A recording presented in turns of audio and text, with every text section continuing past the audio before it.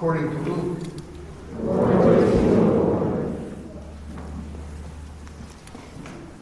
At that time, the Lord appointed 72 others, whom he sent ahead of him in pairs, to every town and place he intended to visit.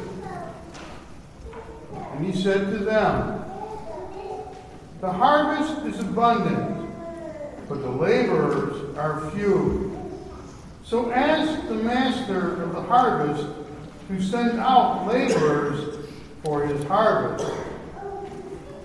Go on your way. Behold, I am sending you like lambs among the wolves. Carry no money bag, no sack, no sandals, and greet no one along the way.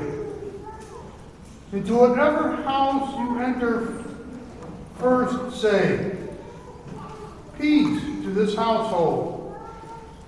If a peaceful person lives there, your peace will rest with him. But if not, it will return to you.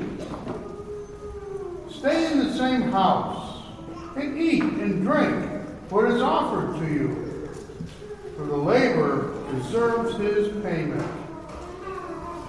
Do not move about from one house to another. Whatever town you enter, and they welcome you, eat what is set before you. Cure the sick in it, and say to them, 'The kingdom of God is at hand for you.'" The Gospel of the Lord. Praise to you, Lord Jesus Christ.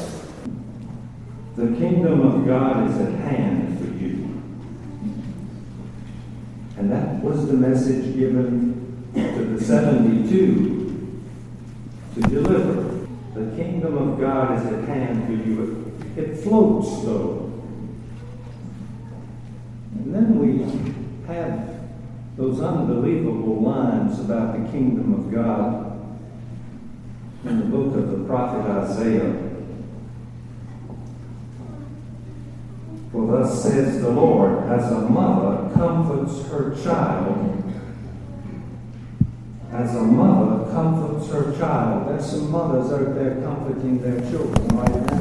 "So will I comfort you." This seems to be unworthy of God, that he should be interested in the like of us, and to put it that way. And yet there's something in our heart which craves for that love which depasses human love.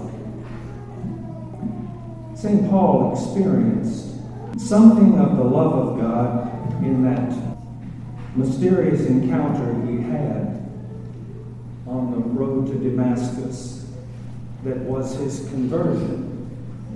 And he went out into the Arabian desert for years on a retreat, trying to process that experience.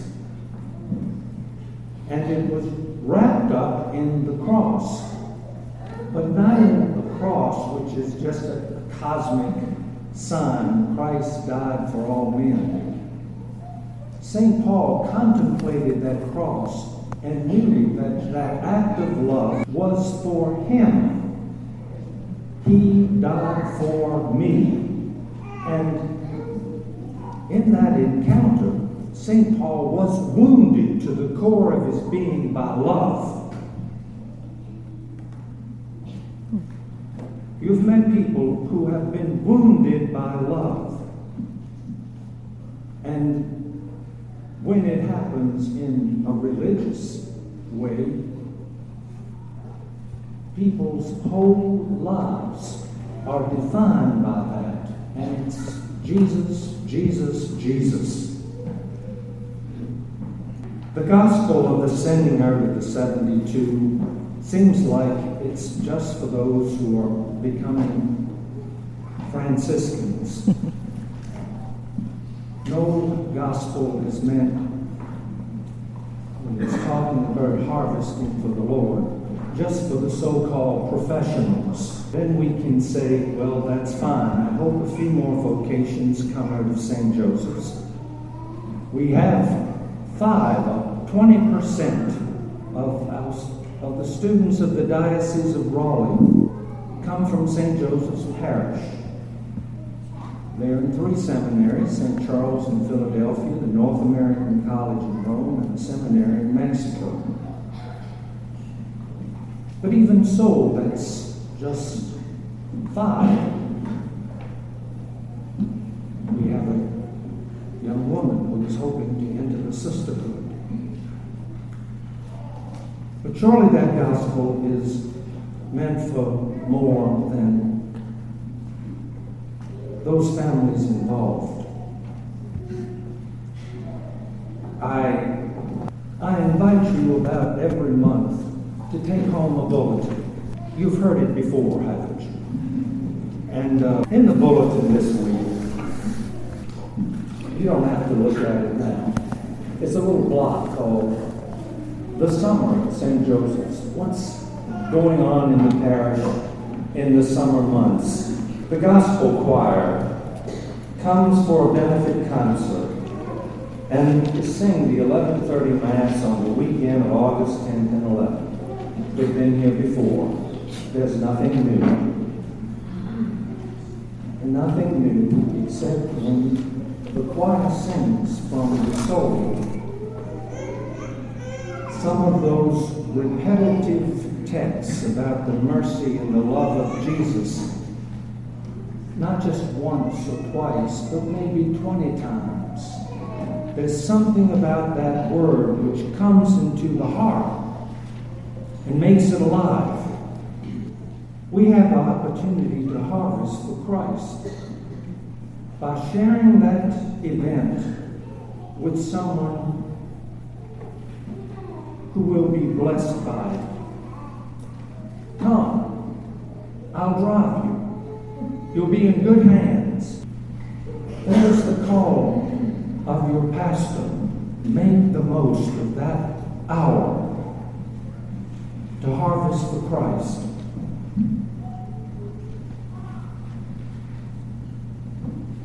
Well, here's Totus Tuus. We've talked about it for 6 weeks.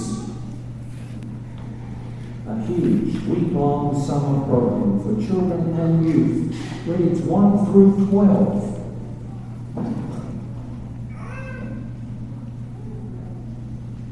Certainly someone knows who could benefit from a week-long program that is so bathed in the Word of God and in the traditions of our Catholic faith. Who will take the call? Who will harvest? Harvesting in our sharecropper's domain of the fields God has given. Always the blessing of students going to college, university, seminary. This year, on the Vigil of the Assumption, Wednesday, August the 14th, we've got 5 weeks to gather and harvest so that some word will pierce the soul of God's love. How God wants to accompany us on our journey, which is not easy. And someone will ask you, well, what did the Reverend preach about? Oh, he just read the bulletin.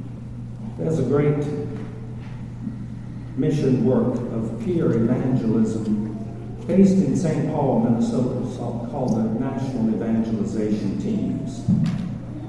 It has grown so much over the